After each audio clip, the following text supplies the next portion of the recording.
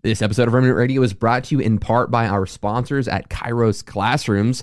Have you ever thought about learning a biblical language as a supplemental tool in your biblical studies? Well, Kairos Classrooms offers real classroom environments with classmates and a live instructor who can help teach you biblical languages, both Greek and Hebrew. You need to check out Kairos Classrooms today. The price for a single semester is crazy affordable for anyone, so check out the links in the description and use promo code REMNANT to get 10% off Kairos Classrooms. Check out Kairos Classrooms today. Discount code REMNANT, REMNANT, to get 10% off your semester. Hey, everybody. Thank you so much for tuning into this episode of Remnant Radio. I'm excited today. We're interviewing Matt. He does the 10-minute Bible hour. He goes and does a lot of interviews in different churches and different denominations. I just invited him to come on the show. I want to know about him and his ministry. It's going to be a cool show. You guys stay tuned.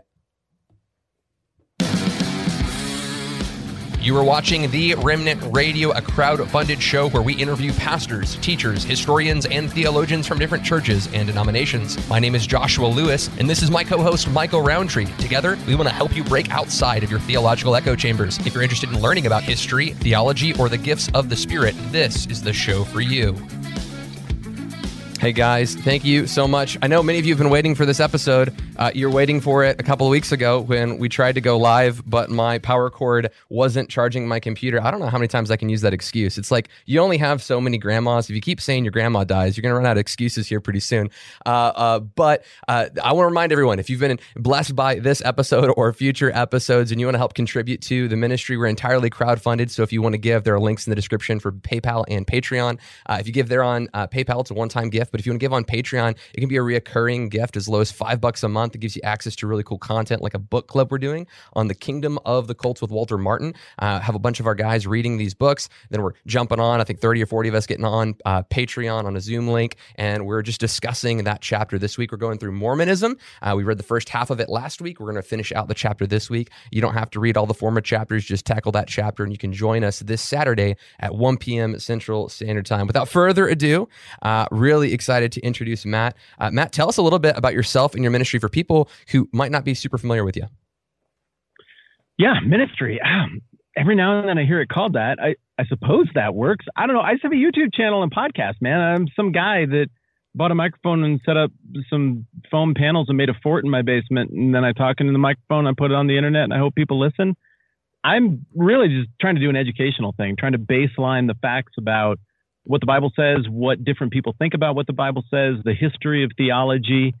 And I don't know, I want to do it in a way that is accessible, not just to people who think like I think. And so I've been really honored to be surrounded by an audience of people who think very different things and are coming at this from a perspective of skepticism, even outright rejection, but still friendly collegiality and an interest in understanding theology, Christianity, the Bible, religion, etc., as well as people from all different walks of different Christian expressions. So I do stuff where I talk directly about the Bible and try to think through what the passage means, what the most natural read on the passage might be, how different people have read it historically. And then I try and do some fun stuff dealing with church history and theology and business like that. And then I do this business where I go around to other people's churches that are different from the church that I go to. And I bring a camera and I point at things and I ask the obvious questions that I think any normal person, if they felt like they had the freedom to ask, would want to ask, to understand why different people do it different ways. And those have been a blast. Yeah. And what I really like about your channel is I feel like there's a lot of cross-section in like demographics as far as Remnant Radio, which is the reason I wanted to bring you on. Typically, when we have people on, we discuss a specific subject. Like we'll have William Lane Craig on and let's tackle penal substitution, or N.T. Wright comes on to talk about the new heavens and new earth. But really, I wanted to invite you on because I think that my audience would really benefit if they're not aware of you and what you do, just because what you're inviting people into is an opportunity just to learn history and theology in kind of a non-violent setting. It's non-combative, you know? We've got all these theology channels where it's like, this is what is true, and then also I'm going to beat up everyone who disagrees with me. And I really enjoy the kind of, I don't know, learning different things in environments that are non-combative is what I'm trying to say. I think we get so much of that in like the political spaces where it's like, I'm right and everyone's wrong. And there's just kind of this anger that's behind it. And to be able to introduce people to spaces that are just kind of like cool and collective and calm. Like, well, how did you start this? Well, how did you get into it? What was your inspiration? I was working at a church, and it was a church in western Wyoming out toward Jackson, it's a national park territory, very remote. It's the Alaska of the lower 48. Beautiful town, really neat mountain town. But if you want to run to Home Depot and back, it's 5 hours. And so the attendance at this really nice sized church in this small town was such that if somebody attended 2 weeks out of the month, that was pretty good, because you got to go shop on weekends. You got to, if you want to go anywhere, it's the whole weekend. And so that was just the reality of the rhythm of our church. And yet at the same time, I felt like I want to do the thing where we go right through books of the Bible so as to eliminate my own selection biases. Because even if I handle a text as unbiased as possible, I still picked the text. And in picking the text, I can theoretically, I could steer an entire church toward my preferred understanding of a thing in a weird way, but I really don't want to do that. I used to think I knew all the stuff, and the more I think maybe I don't know all the stuff, the more interested I am in trying to understand the text by its own merits. So we would go through these huge swaths of Bible for 2 and 3 years at a time on each book, and I found that it was hard for people to catch up. So somewhere when I was working on Luke or Acts, it must have been Acts, I started a series that I named the 10-Minute Bible Hour because I thought it'd be funny and people would get the joke. It's inside baseball. I probably should have picked something different. But I started doing these little 10-minute vignettes. They're like the quick version of the sermon, but without the part where we do application or what do you do with this? What do you take from this? I kind of felt like, if you wanted to do that, that was more of an in-house conversation. You would have needed to have been at church that week. But we can keep you up to speed on the narrative. We can keep you up to speed on the theological questions and different people's perspectives on it. And so people from church started watching it to keep up on things. And then more people started watching it. And then more people started watching it. And then it got kind of weird. And I felt like I needed to do, I needed to move pretty quick and make a lot more content. And the thing just kept growing. And then I got done with my first book of the Bible, which was Acts. And I had a billion things saved up that I wanted to talk about beyond that. And then things really took off. And then eventually I added a podcast, a daily podcast of the same name, where we go through the book of Matthew 10 minutes at a time. And in all of it, the original impulse stuck, which was, you don't need another thing on the internet where I have solved everything and I tell you how all the things are. Mm-hmm. What would be helpful would be a little bit more of a baseline read, and we maintain that tone by leaving in the screw ups, acting like normal humans, fart jokes, things like that. And so that's Praise always God. Kind of been in the DNA of the thing. And I think it's been fun. Please do not take that to mean, though, that if people hold deep convictions and they want their whole channel or their whole thing to be about articulating those deep convictions, that I think that is dumb or bad. Right. It's just, right. I think there's plenty of that. I mean, there's a lot of people who really, really believe things and want to explain all of the nuance and complexity of every degree of those beliefs. I say that's great, but I know that for the outsider looking in, who's trying to size up what Christians believe, what Christianity is, what the Bible is, what it would look like for them to be a part, I don't usually find it to be the most profitable to have them start with a very narrow version of this specific brand of Protestantism that dates to 1791 in Kentucky, and it has to be this way. That's overwhelming for somebody on the front end. Just give me the baseline stuff. And then if I disagree with you, I'm disagreeing with you using your language, and we're at least talking about the same stuff. And if I come to agree with you, then I'll think through exactly where I want to plug in and what I want to do a little bit later on. So I occupy that weird space.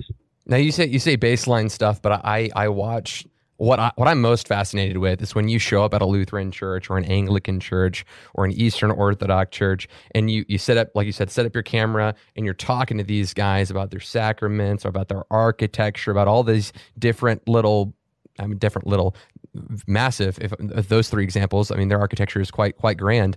And then you're asking them those kinds of theological questions. That doesn't seem so much baseline, it doesn't seem so much like the basics of the Christian faith as much as it is all that historical stuff that you've branched into. Can you unpack some of that for us and why, because it is accessible. Like I say, it doesn't feel baseline, but in the same token, I feel like anyone can watch those videos that are 30 minutes, an hour long, 2 hours, whatever. I think you might have 30 minutes, 30 minutes on just one church, just talking about the architecture, just talking about like their theology, those kinds of things. And man, it's so accessible. Do you find that church history is a good way for people to learn? Is that why you've chosen to use that?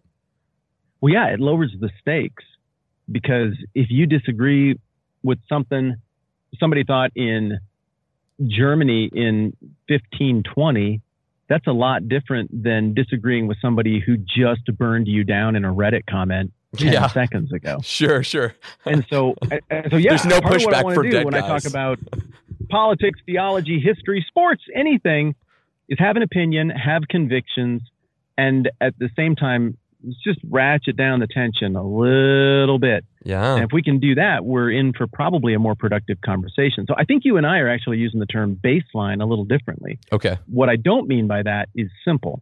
Okay. What I do mean by that is, okay, before we get into all the nuance and disagreement and accusations about, no, that term means this, no, it means this, just what do the people who use the term think it means? Let's get a baseline of facts that we can agree on, like the discovery phase of a trial, where we say, all right, you might think that continental Reformed theology is idiotic, but let's make sure we understand what we're talking about when we say continental Reformed theology first. Mm-hmm. You might think that lower criticism debases the Bible and that God accomplished what he needed to with the English version of the Bible under King James. Okay, well, let's just baseline what we mean by the King James version of the Bible. Let's baseline what we mean by lower criticism and manuscript evidence, so that at least we're debating the same stuff. And I find that a lot of times our conversations in the Christian age of the internet break down before we ever actually talk about the same topic, because we're talking about 2 or 3 different things. And then we get into the fights and we're more worried about the final outcome than any of that.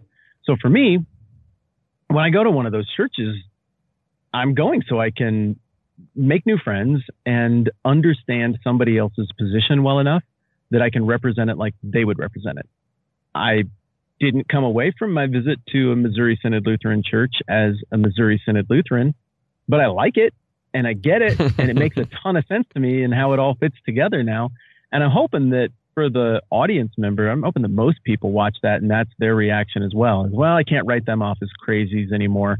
Like, I could see how they would come to those conclusions and they would read it that way. And I feel like I could repeat back to someone what Missouri Synod Lutherans think about stuff now. Yeah, so we do this stuff a lot. So I'll have a Presbyterian, an Anglican, a Lutheran.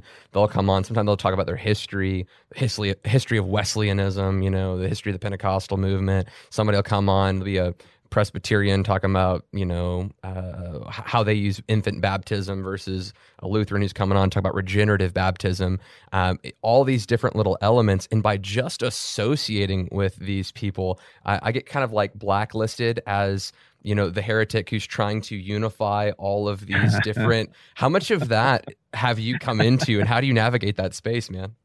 No, I'm not laughing because of that. I'm laughing because of a joke I thought of from the other day. No, I'm laughing because of that. I resonate completely, Josh. Overwhelmingly, people are awesome. And look, no disrespect to people who comment. Thank you. Most of the people who comment on my channel, you're just awesome.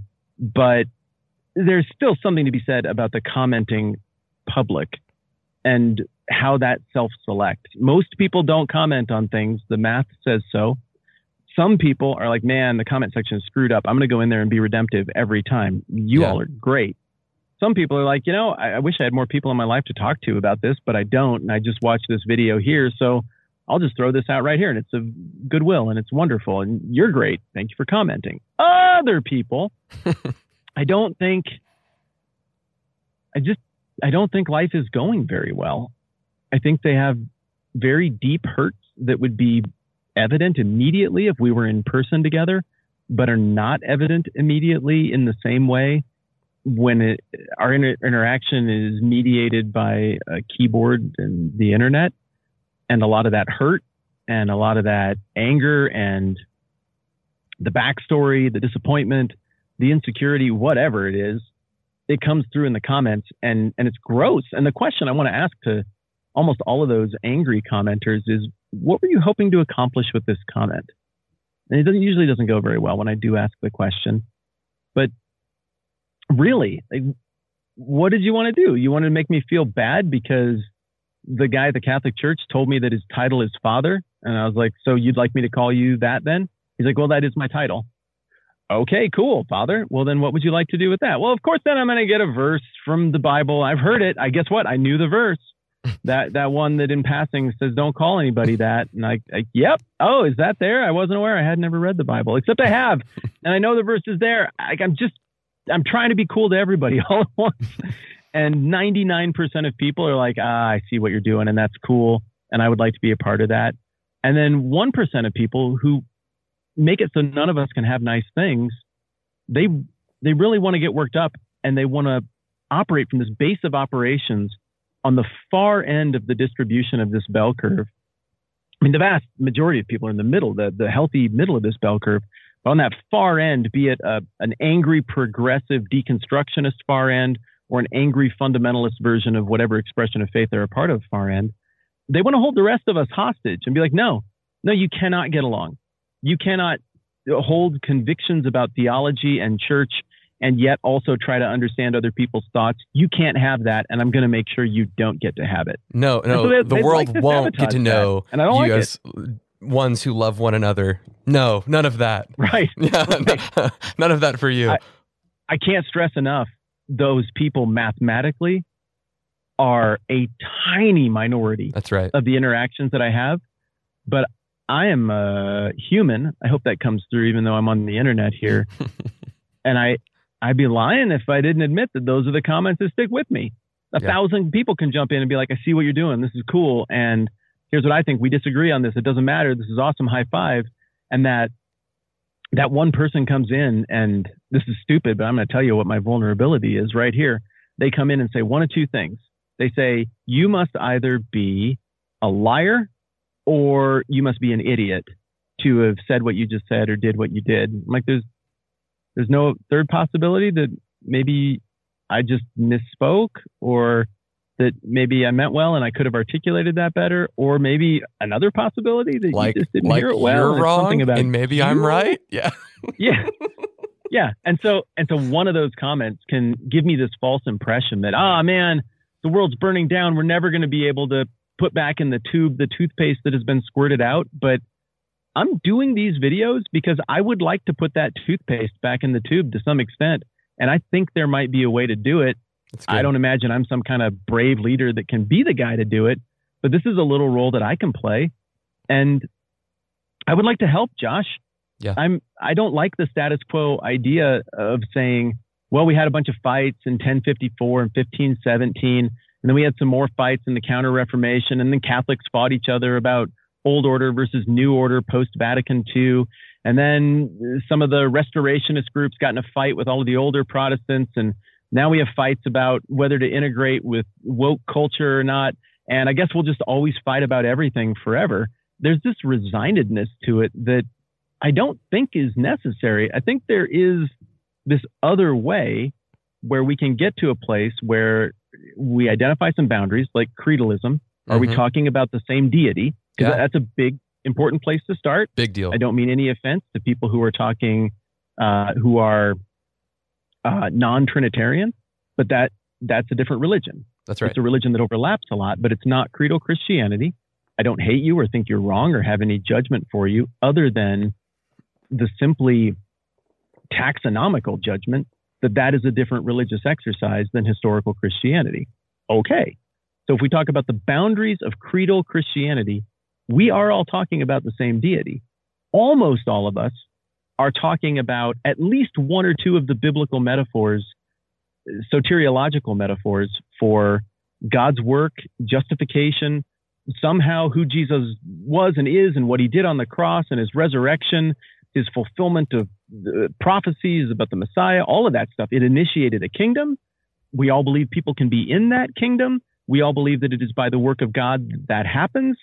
Some of us are a little more optimistic about the role of the church as the mediator in getting you into that group. Some of us are a little more optimistic about how much your behavior keeps you in that group. And while I might have strong feelings about that, I'm still pretty excited about the fact that we're talking about the same God and roughly the same equation for how this new family of faith, this kingdom of God happens. And so from there, it feels like the next step is understanding on how we got to these differing positions on some of the more nuanced points. And then and only then could we maybe figure out, in light of this new knowledge that we have of each other, to what degree we might be able to partner and put some of the toothpaste of brokenness back in the tube. That's great. That's great. Yeah. Let me give you an opportunity to maybe get a less comments of angry people in the section. I think you accidentally said something about non-Trinitarians. I just want to clarify, because you said it's a different religion. That much we agree on. I think you said, I'm not saying that you're wrong. You would disagree and say someone who's non-Trinitarian, you would say that they're wrong, right? Oh, I absolutely would. Okay. I misheard you. There's a different antecedent there that I was picturing in my head, I believe. Yeah. But yes, I would say non-Trinitarians are wrong. But you love them. I think that's what I was saying. Is for the sake of this equation, for the sake of this argument, I think that a non-Trinitarian is wrong. Yeah. But all I was dealing with in that comment, got it, I remember what I was doing, is just talking about taxonomy. That's right. Taxonomy isn't making a value judgment on who's right and wrong. It's simply making a value judgment on what is thing A and what is thing B. That's what I was trying to say in that. Yeah. I'm just trying to save you from that extra comment, because if I heard it, someone else heard it. I'm going to back. Okay, so do you find that these denominations, because you're talking about culture informs language, or language informs culture, either or. We're not quite sure which one takes place first, but in this kind of denominational divide, have you found that denominations in themselves are divisive by nature, or do you feel like these denominations actually play a functional role that's necessary for us to collaborate? I'd be curious what your thoughts are. What are your thoughts on that? Well, I mean, so if I was going to say, I've got a church down the road and they're egalitarian, for example, like I think they're Christian brothers and sisters, but like I couldn't go to church there because I'm complementarian, right? And would I work with them? Absolutely. And I actually think that we need to be in separate buildings so that we can work together. Like if we're going to work on social issues, or if we're going to work together to do evangelism or missions or those kinds of things, I would think that we would need to separate so that we could work together. If you're a Paedo Baptist, right? You're dunking babies in a Presbyterian church, like that would affect my conscience, right? As a Creedal Baptist, but I would still want to work with you in spreading the gospel. I would still want to work with you in those kinds of social issues that are taking place in America. That would be Christian issues. So I find that historically we've been divided, and I think that people look at denominations as like bad and divisive and angry things, but I also see like the utility of having these denominations so that we can work together. Because once we say, okay, we're going to split up so that we can function in different churches, but again, if we agree to these core tenets that we can all work together on, then let's work together on them. Those are kind of my thoughts, but I thought it would make for a more spicy turn in our conversation if we disagreed, but we don't. I am a huge fan of denominations. Okay. My read on church history is that they happened much sooner than we like to imagine that they happened. You've got a degree in church history. Jerusalem. Yeah, that's what I do. Yeah. I made the false assertion that you were just on this journey learning with us because you play the part so well. But what's your background specifically? My undergrad is in philosophy, history, biblical studies. I went to Trinity College in Deerfield. It's the EFCA, little private liberal arts college there. Yeah, sorry to derail you. Evangelical Free Church of America. No, it's all good. Then I went to, I did some language school in practical language like Spanish and stuff like that. And then I went to TEDS, Trinity Evangelical Divinity School, again in Deerfield, where I did effectively historical theology.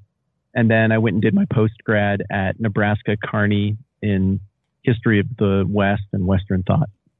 Okay, so I guess back to that question. You said you think early church, they split up denominationally, and I say split. We might not even call it that, but like... Oh, it wasn't a split. You'd say they split, for sure split. No, I'm sorry. We broke up a little bit on our connection. I wouldn't say it was necessarily a split. They just kind of unified in different areas. Yeah. Yeah. And part of that was just geography. Part of it was the assumptions that existed before. This in itself was a crazy innovation that is part of what resulted in Christianity catching on. All of these other cults and religions either had to be so vacuous in their central tenets that you could just slap it over the top of anything and it would work out because the religion didn't really claim anything. Artemis is cool. She's great. I mean, that's all they could think to chant. She's super. When they were trying to defend why Artemis is so awesome. She's great. She makes us money. And that's really all we know about her. She has a bow and maybe a deer or something. There's nothing to it. There are no tenets that would make it difficult to slap Diana or Artemis over an Eastern Mediterranean religion or a Western Mediterranean culture, whatever. Christianity, on the other hand, dang, there's a lot there. There's a ton of theological nuance, historical nuance, prophetic nuance, doctrine of future things, nuance, how to do personal ethics to keep your community of faith together, nuance. And I don't think that would have worked to take it out everywhere rigidly because this all happened at a time where things still existed in pockets. I mean, you had the unifying force of Hellenism in the 4th century, and then you had the unifying force of Roman law and governmental structure starting in the middle of the 1st century BC. That was still a relatively new innovation by the time of Christ, and it was only a couple of generations old and was really only getting its feet under it. So you had some stuff that made it all look the same, but overwhelmingly, Antioch was still Antioch. That was a really different animal than Jerusalem. Mm-hmm. And Alexandria was very different than Ephesus, crazy different than Ephesus. And that's before we even get into how completely isolated and different the Italian peninsula was. We imagine this world was all the same. It wasn't. And yet, by the efforts of some dude who I imagine to be short and bald and had a thorn probably literally jammed in his side, because I don't know what else it would be. I'm a Bible literalist. He had a thorn in there. Why not? This guy goes around and he explains this ethnically Jewish-looking religion to completely different people, and it sticks. They had different concerns. They had a different culture. They had to drop that over the top of in order to make sense. And Christianity proved to be theologically sturdy from the beginning, but also very culturally adaptable. The metaphors of everybody's culture worked to carry the message of the gospel and Christianity. The social details of everybody's culture could either be conformed to Christianity or confronted by the raw materials of Christianity in a way that would bring about change. And so in a sense, when we get together in Jerusalem 15, we already have denominations in the room, and they've figured out, yeah, it might be better that we're down the road from each other, but if we can work out these 3 basic things, we can partner together hardcore. Let's do it. And then the second they get done figuring that out in Acts chapter 15, like the very next anecdote is another church split. And right. Paul and Silas can't work together, or Paul and Barnabas can't work together. And so Paul goes with Silas and Barnabas goes with John Mark, and they both go and do great things. And it's clear that they got along from the letters that we read about later. Yeah, he's sending me John Mark. He's worthy for ministry.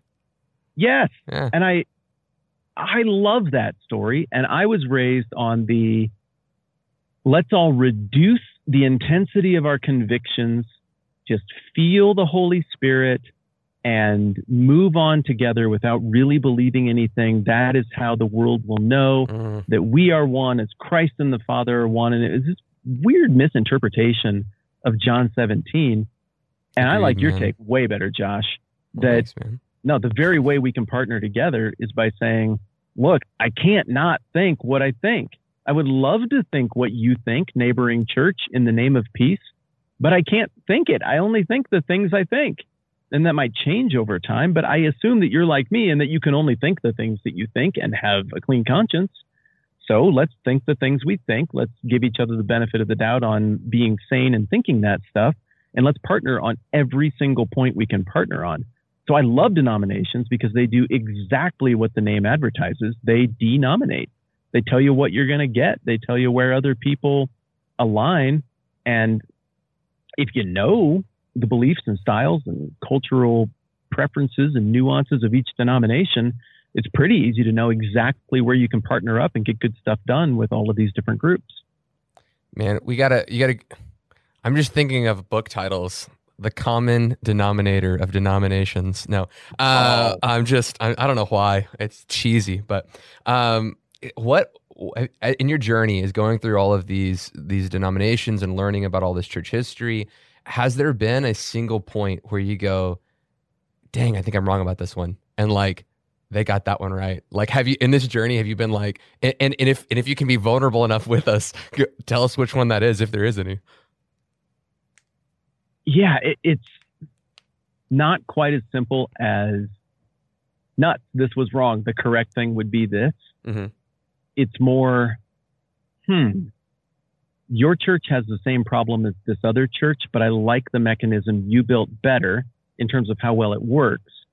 But I like the theology of the mechanism this other church built better in terms of squaring with the scriptures really neatly. And I will give you an example.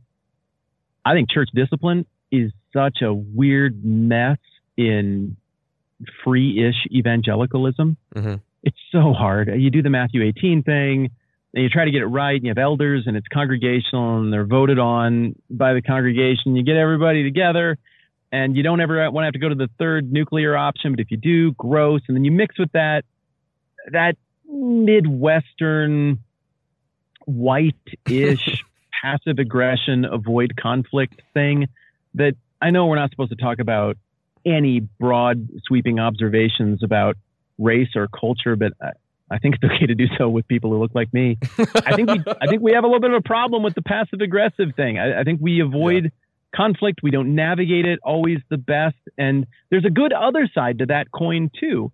But when it comes to church discipline, it gets really clumsy with us. And what I notice is that most of the systems from these evangelical reformed-ish middle American kind of churches, there's no end game. They might say there's an end game, but there's not a neat off-ramp. There wasn't in the churches that I pastored, and it burned us. I didn't know how to get off the train when something went sideways, and you want to handle it right. You don't want to burn anybody down, but I don't think I always handled it right. Then I go to a Catholic church. I'm like, you know what? I got this stupid crap from when I was a kid. It nips at my heels. You know, dumb things I said, hurtful things that I did, whatever. The kind of stuff that everybody has that lingers with them. And the father there explained all of the stuff about confession. I'm like, I believe in that. I'm also pro-confession. I think we should do that. And that if we confess our sins, that God is faithful and just to forgive us our sins. I'm doing that. Great. Oh, that's a different one. Can a Protestant confess? Is that cool? Can we do that? And he was like, yeah, like it doesn't count like a Catholic confession, but I'll hear your confession. And so he was careful to explain that he wasn't breaking any church rules. He didn't grant me Catholic absolution, I suppose. But we went in the little booth and we talked. And I was like, hey, here's stuff that I freely confess before my king. And sir, I'm glad you're here to process it with me. I'm not sure I understand all of the theology of it, but thank you. And he heard me and he processed that with me in a pretty Catholic context. And I walked out and I thought, okay, I've squared accounts with everyone I've wronged on those things. And then I went into this little box and I talked about that with this guy. And we'll probably never talk about it again, but it feels like that was the off-ramp.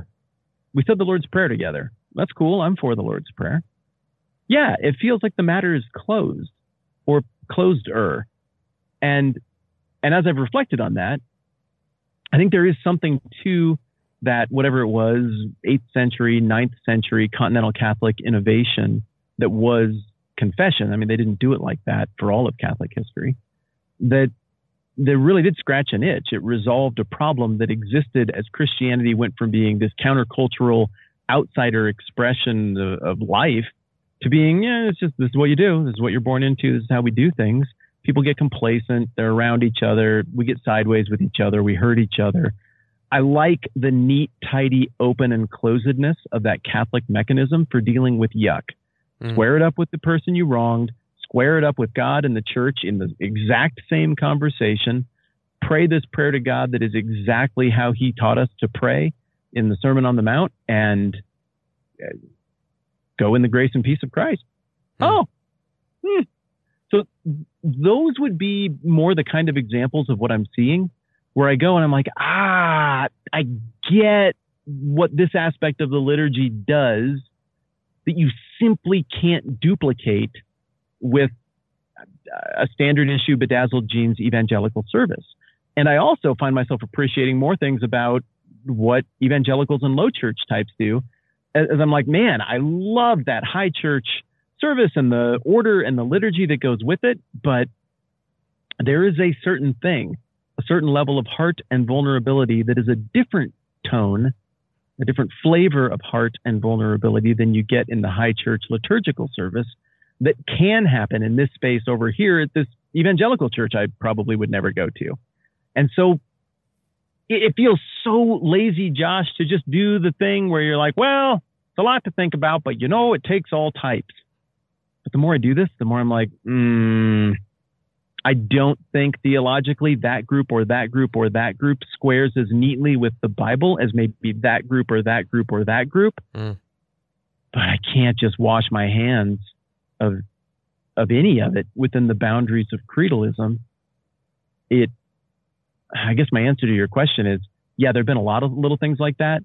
And though my convictions remain pretty much where they've been, my pride about those convictions, certainty of whatever I think being the lone universal truth, that has been shattered. So, I mean, it sounds like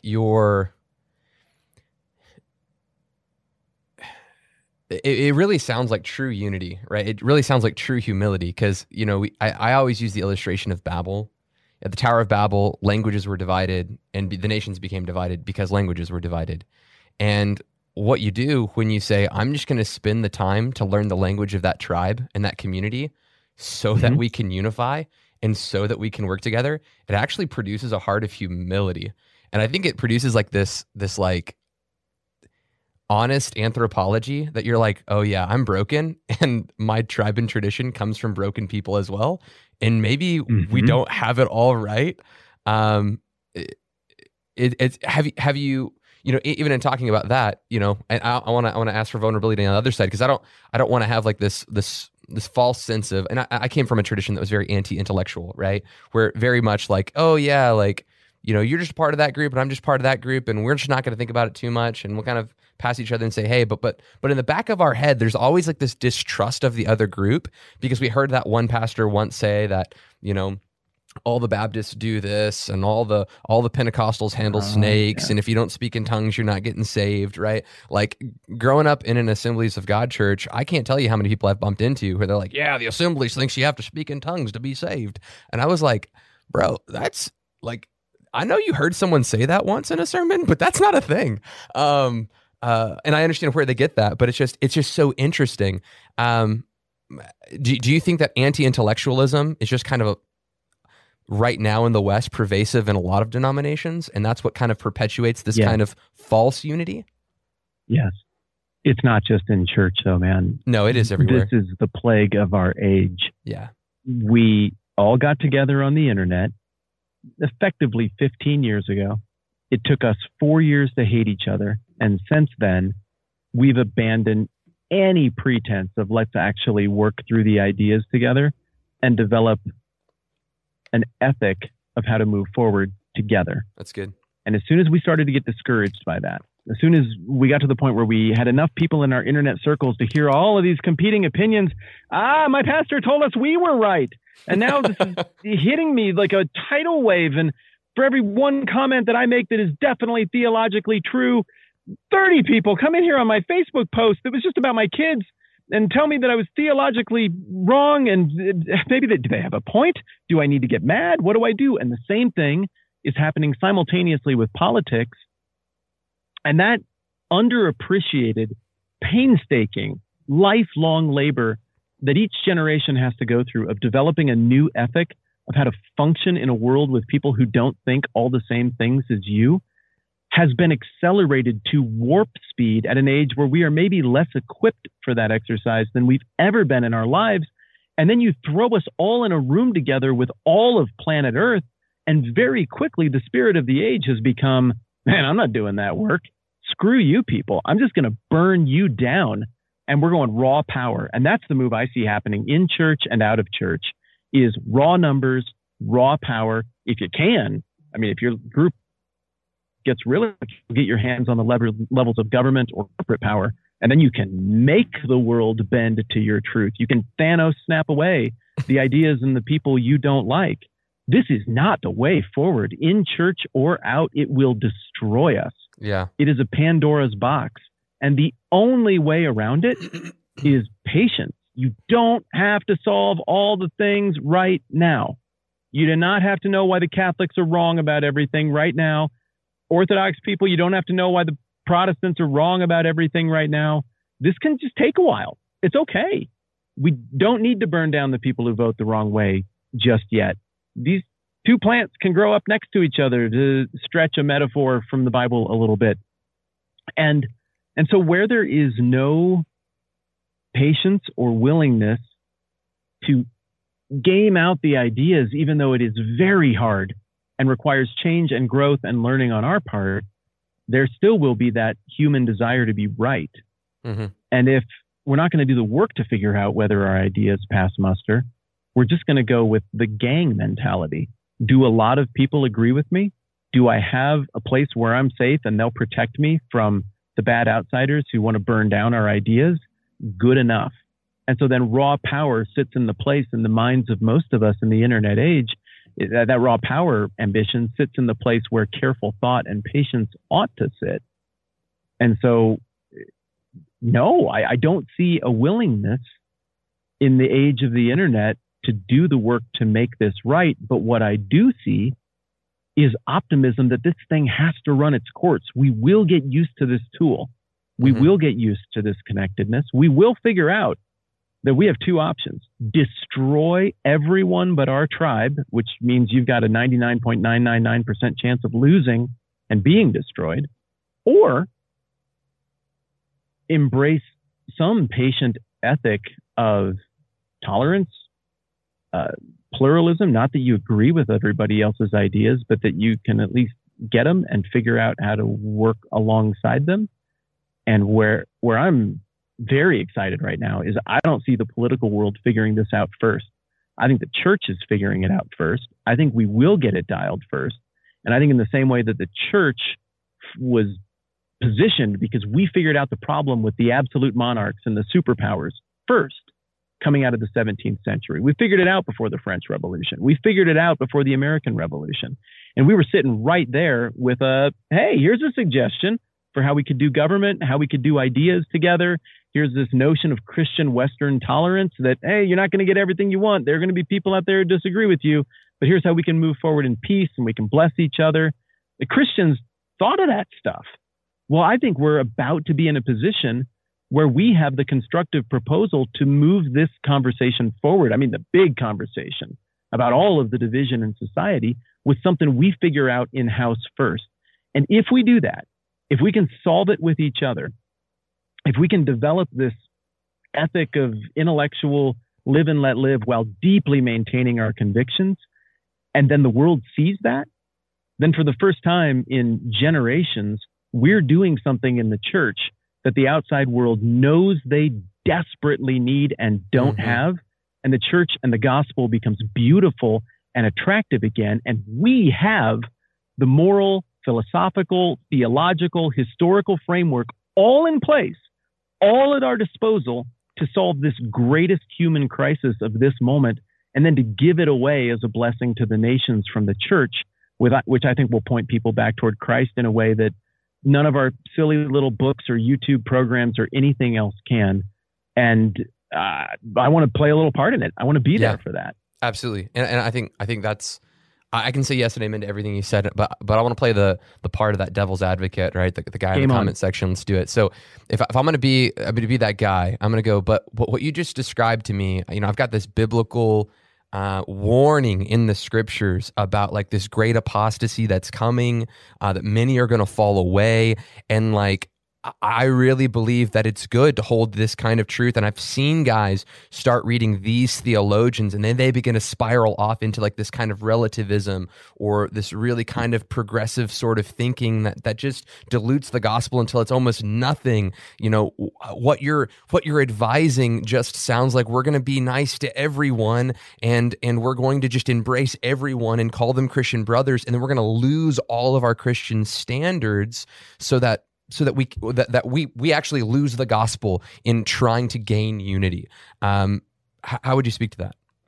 Well, first of all, I would say to that person that like 3 of the things that hypothetical person said we don't want to do and spiral off into are literally fruits of the Spirit, things that cannot help but grow and are listed to us specifically as attributes of people who are new creations in Christ and transformed and living out the values of the kingdom. It's a pity that those terms have been so bastardized by this debate that we can't even agree on being excited about things like love and joy and peace and patience and kindness and goodness and gentleness and self-control. These are inarguably Christian attributes. The world should see them, and the world should be on the receiving end of us living those things out toward them. What I would say to that hypothetical comment as well would be, my friend, I would ask for your patience with me. I am not advocating for things that you and I have both seen, where the solution effectively, when you really get to the heart of it, is the way we're going to get along is by thinking nothing. If you think nothing, why have a church? Why be Christians? Yeah. Why be anything? Why not just have a giant state that runs everything and dishes out justice according to whatever benefits its own proliferation? That's dangerous and dark. It's the opposite of the kingdom of God. No, we have to think stuff. What I'm saying is we can't help but think stuff. We can't help but have theological convictions. And I think the previous attempts that we've taken at resolving this friction between different expressions of Christianity get 2 things wrong. Thing number 1 is to assume that this is bad and not the will of God, that it's bad that we don't all attend the same church in the same culture, that we don't all act like we live in first century Syria, and therefore we can all embrace the same thing.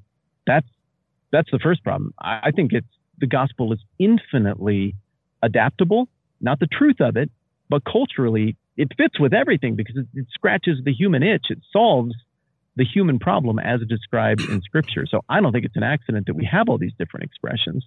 I think it's a blessing, and I think all of these different expressions position us better to reach certain people. More on that in a minute. The other thing that I think we've gotten wrong in previous attempts to fix this dividedness within the church is that we did try to do it by pretending we don't think different things, by reframing the language a little bit here to frame the pitch like a catcher trying to make a ball on the outside part of the plate look like a strike. We pretend that this idea over here is really the same thing as this idea over here, which is erosive on our ability to even think logically about an ordered universe. Mm-hmm. No, A does not equal B. They're different.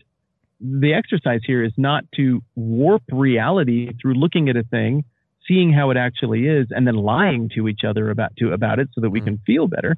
We should look at the thing, see what it is with our eyes, say exactly what it is with our eyes, and then figure out how to work with the reality that somebody sees it different. Okay.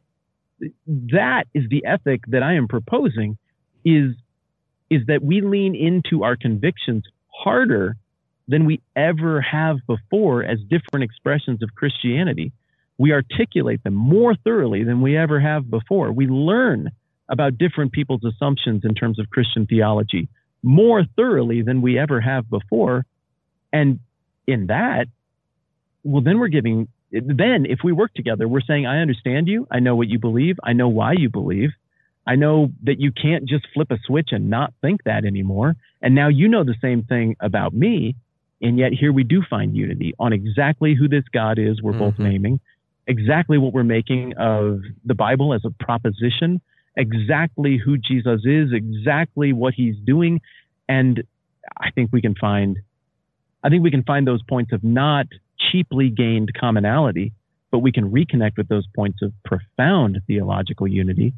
And then when we understand each other, show each other some grace and some patience on those places where we disagree. The key in all of that is I think somewhere on this spectrum where we've got things that we would say, like creedalism. If you're not this, I want to understand you, but I want to understand you as a different religion because that's a different God than the one that Christians name. And, okay, I might like you. We might be able to get along on some things, but we're doing a different religion. That's on the far end of the spectrum. On the far other end of the spectrum would be like, how long should some lady's hair be? Or should you actually kiss dudes at church to say hello? Like, I don't know, it's silly little things that might just be a preference in this group or that group.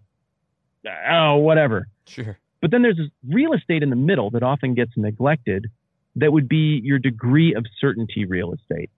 So, for example, I like the PCA, the Presbyterian Church of America. Mm-hmm. I do not think their position on infant baptism makes sense, despite all of the time I've taken to try to understand it. Mm-hmm. I think it hinges on a bunch of other theological assumptions, and it's a consequential theology that has to fit with that. My Presbyterian friends would slap me on the back and make fun of me for that and tell me how wrong and misguided I am and how I'll come around someday. I'm comfortable with all of that. For me, that does not rise to, well, that's not Christianity if you're baptizing a kid. It also doesn't sink to, oh, well, that's just hairstyles. It's somewhere in the middle. Yeah. But what I would have to acknowledge is there a possibility that they're right? Could that be a read on the text, and could it be right? It could be. I don't think so, but it could be. Whereas if I run into somebody who's a oneness theologian, is there a possibility that Jesus isn't God? Nope. Yeah. No, biblically there isn't. Yeah, it looks like modalism, quacks like modalism, and they're going to call it Trinitarianism. Nah, we're not down. It's just a different animal. Yeah. And I think that little tiny nuance of difference is where we see the light that we can exploit to get through the gap and make this thing better. If I can at least acknowledge that though I'm pretty sure that ain't it, it is at least within the realm of possibility, within the boundaries of the text, that is the truth, that is the way, then I might not want to go to your church, but man, I'm sure going to root for you, and I think we can partner on a whole bunch of stuff. Whereas the hard line would have to be, like, there's just no way it can be that thing. And so outline some of that again, for us. This would be a good place. This would be a good place for you to outline this for us if you can. And I don't mean to cut you off.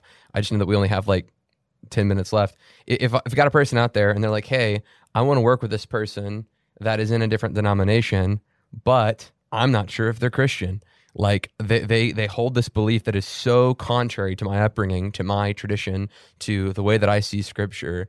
It's so very, very different to everything I've believed in. And I can actually see some of what they believe in church history. Right. So like if I'm mega Protestant, I'm like, hey, and I find myself in the mega Protestant tradition where I go, it's not by works that you're saved. And then a Lutheran comes in and starts talking about regenerative baptism. And then I got a couple of Christian friends who are like, that sounds like a work that you have to do to be saved. I go, I don't know. Like if we kind of get into that kind of situation, how do you define what is Christian and what is not? Help that person in the comment section who wants to unify but doesn't know where that borderline is. Let's run with that example you just gave, Lutherans and regenerative baptism. Sure. We have to acknowledge that some of that is semantic. For those of us who I think rightly want to say, man, grace of Christ plus nothing, that's how salvation happens. Yeah. Well, yeah, anything that involves any action that even illustrates that, it's going to seem weird. Yet it looks like baptism is biblically the very obvious thing you do to be like, so I'm a Christian and I'm in with that. I follow Jesus in baptism. So semantically, the Lutheran might look at that and say, well, you're not really saved by baptism, but baptism is part and parcel of what it is to be a Christian. There is a semantic element to these things that if we enter the conversation with grace, we might come away with the same conviction and say, I still think that's a work, but we have to understand they don't think that's work-based salvation. Mm-hmm. So we agree that we want the same thing, me and a Lutheran who might believe in something I could call regenerative baptism. Because sola fide and sola gratia were actually articulated by this guy named Luther. Whose name is on the expression of the religion. That's right. Yeah. That's right. Yeah. So there again, that semantic benefit of the doubt, trying to find those places where, okay, we want to be saying the same thing. We are going for the same thing. That has a lot to do with it. Now, this is something I have to deal with, Josh. I have a ton of people who watch these videos, and because I don't offer really a ton of pushback, they're not debates with these different churches. Right. I enjoy those conversations. It's not what I'm doing in these videos. A lot of people watch them. They're like, well, looks like that 10-minute Bible hour guy signed off on that. I respect him. And I'm looking for a new way of doing faith and being revitalized. I'm going to shoot him an email and be like, guess what? I am now a part of this version of Christianity thanks to your video. And I think to myself, I wasn't trying to get you to sign up for that version of Christianity. That might not be my first choice for you. But at the same time, it made perfect sense for who that person was. And so in answering your question, here would be example number 2. Sehi Duran is a lady who pastors a church in Springfield, Missouri. It's an AG church, and it is intentionally a multicultural church. She is busting her butt to connect with people on the fringes of society who've immigrated to that part of the world. It's amazing what she is doing there. I have not gone toe-to-toe with her theologically to examine her and sort through every single thing that she thinks. I assume we disagree about several things. What I do know, though, is I tend to be effective in talking with people who look and sound like me from Western culture and who think critically and skeptically about stuff and who are at a certain place in life. I don't get a lot of messages from immigrants to this country who feel on the fringes of society and don't have time to sit around and watch YouTube videos because they're frantically trying to provide for their family, saying, I watched your video on the historical medieval legends on Pontius Pilate, and now I want you to know I've become a believer in Christ. I've never had that email. I'm not well positioned to reach that Saudi Arabian immigrant, but Sehi is. People from Saudi Arabia moved to Missouri and became Christians at her church. Are you kidding? And so I talk with somebody and they're like, well, she's a heretic. I reject this. I don't care what she's doing. She's a heretic. She should be brought up under church discipline because Paul said that he will not allow a woman to teach and this other language. And I might think, you know what? Let's say, for the sake of argument, that I agree that that complementarian read is the most natural read on the text, for the sake of argument. I would hope that I would then have to look inside myself and say, when's the last time I did that? Am I positioned to reach people that she's positioned to reach? Come on. Look, maybe I don't want to go to that church, but somebody needs to do something. And she did something. Not even that I can't do, but if I'm to be completely honest about the difference between me and Sehi Duran at that AG church, it's something that I won't do. I don't want to go and reach the Saudi Arabian immigrant because I don't know their culture. I'm already super invested in trying to do something else kingdom-wise. I don't want to reset my whole mechanism and try to figure out how to speak that cultural language and be effective there. I don't want to. If you gave me another lifetime, I'd probably want to, or maybe I would use that lifetime on that, but I use my lifetime on this, which means I can't do and don't have the will to do what she can't help but do. She's creedal. She's Trinitarian. She believes the Bible is from God and accurate and truthful. She's crystal clear on what the gospel is and what it is for someone to be a new creation in Christ. And she reads that passage about gender roles in ministry maybe differently than hypothetical me or somebody else does. How closely can I partner with her? I would argue pretty closely. Yeah. Even though we disagree on sign gifts and maybe other things, because I can't do it without her. I'm not positioned for that. That's good.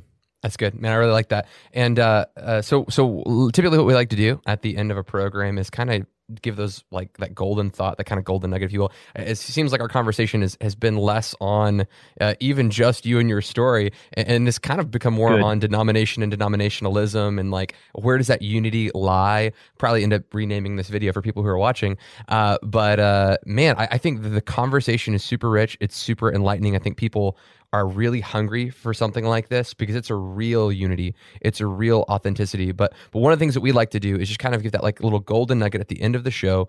What's that one thing you want people walking away with, thinking about, meditating on as they kind of walk away from this discussion? What would you have them do? Maybe a piece of literature you'd have them read, places you'd have them go. I definitely will link Matt's channel in the description here. So if you guys want to go check him out on his YouTube channel, that will be in the description of this video if it's not already. But Matt, what are your thoughts? What's that one thing you want people walking away with? The end of Matthew chapter 9, Jesus looked at the first century world in his neck of the woods, and I picture him shaking his head, but also having his eyebrows going up in the middle. I can't quite do it, but as one who has empathy. And he looks at them and muses, these people, they're harassed and helpless. They're like sheep without a shepherd. And rather than being mad that they were dumb or their opinions were wrong or that they couldn't see the signs and immediately know that he was the Messiah and get their religion right and their philosophy right and their politics right, he just felt empathy and grace and compassion toward them. And then he turns to his disciples and he's like, hey, pray to God that workers will be raised up to do something about this. And then from there on out, we just keep seeing these expressions of compassion, even as the tension ratchets throughout Matthew and more people want to kill Jesus. He still has this same take, this same ethic, this same outlook on people who, for him, it's not, could they be wrong? If they don't think what he thinks, they are wrong. And yet, even with that level of certainty, he's still compassionate. I think that our brand of disappointment and disaffectedness and confusion and harassed and helplessness today is different than the brand they were dealing with in the first century a little bit, whether you're in the church or outside of it. I think we are paralyzed by the number of options that are in front of us. I think we live in a world made very rapidly too small for our comfort by the internet. And as a result, we're exposed to a bajillion other ideas and traditions that have been cultivated over hundreds or thousands of years.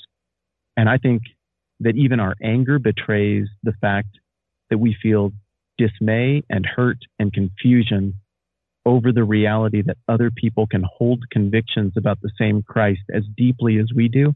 And those convictions seem so far afield from what we believe. I have been encouraged, as I have talked with people from these other traditions, to come to a place where I am inching toward not so much viewing the people who see it differently as something that spirals me into confusion and hurt and causes me to question everything about who I am, and instead to find common cause and empathy with them and to say, okay, I get how you got there, but I also talked to these people down the road and I get how they got there. I know where I disagree. I know why I disagree, but I also know how this happened. And I think in that very convictional Christian unity that has been inflicted on me by simply me trying to make a few videos, I didn't know it was going to go here. I feel the beginnings of encouragement instead of this ongoing despair that I think has been underlying for many of us during the age of the internet as we feel overwhelmed and discouraged by how much difference there is out there. I think this is a process that is going to lead to encouragement. And I think rather than being sad or frustrated that there's so much disagreement, we should be excited about the fact that God has found a way to drop the gospel over the top of a bajillion different cultures, and that in some core way it has worked everywhere. And in some way it worked in whatever culture you're a part of or whichever one I'm a part of, and we're all products of that. I don't think the status quo then, based on the optimism of Jesus and the compassion of Jesus, I don't think the status quo is it. I don't think we're done with this conversation. I think there is blessing and a sustainable, convictional, effective unity ahead. And I think we should not give in to despair, but should lean into optimism. That's great, man. I love it. It's just that hard truth that we keep coming face to face with is that there is a true objective reality. There are perfect standards of theology, but then we have a humble anthropology. We have a humble view of ourselves that we go, oh yeah, I'm broken. Yeah, there's objective truth out there, but I'm also broken, and I have to come face to face with that and realize that, yes, the scriptures are my authority. Yes, what God has said is absolutely 100%, and I would place in the inerrantance camp, say absolutely true in every way. But I recognize in that human history displays that there's a broken anthropology and that many of us understand the scriptures in different ways because of that. Now, if we were all perfectly holy as Christ is, we'd all have one understanding of what the scriptures say. But it's the humility of realizing my own frame that goes, man, I want to learn and I want to study and I want to reach out to these different groups and learn from their tradition because I want to be humble in my anthropology. I want to go, man, maybe they're right about this. Maybe I'm wrong, and really come face to face with that. But in the midst of, so real unity has, I feel like, that level of humility with it where it goes, I could be wrong about this.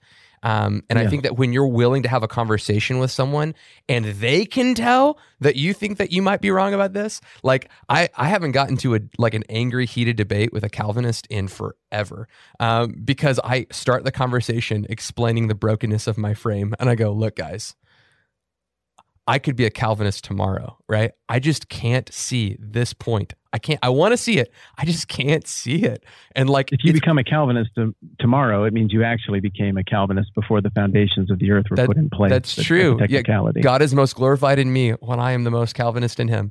No, I'm just kidding. But seriously, I think that having that level of anthropology, it diffuses the conversation. And I think that's what we need right now is we need to have conversations of honesty and humility with one another going, I think I could be wrong about this.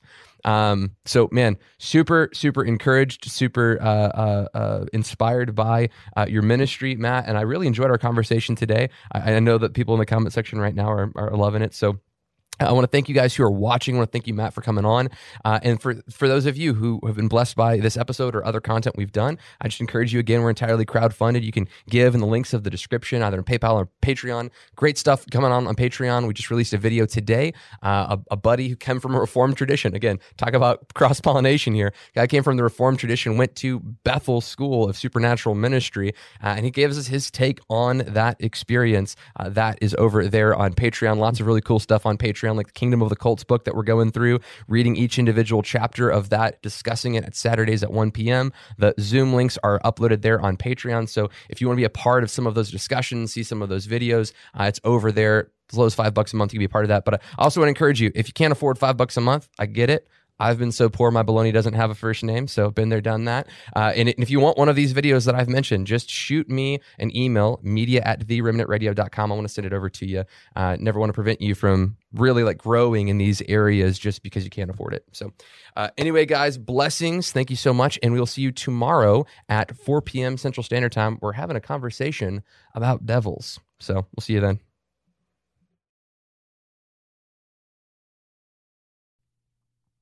Want to thank Kairos Classrooms for sponsoring this episode of Remnant Radio. And if you're out there, you've ever wondered, hey, I wonder if learning a biblical language would be a supplemental tool for me to help me in my biblical studies. Well, you need to check out Kairos Classrooms. They offer Greek and Hebrew classes that can help teach you and train you. It's a live classroom environment with actual students and actual live teachers, and they help teach you the biblical languages of Greek and Hebrew. And you need to check out Kairos Classrooms today. There's a link in the description, and you can use the promo code REMNANT to get 10% off.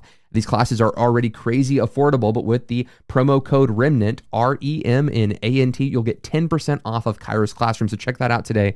And thank you so much for Kairos for sponsoring this episode of Remnant Radio.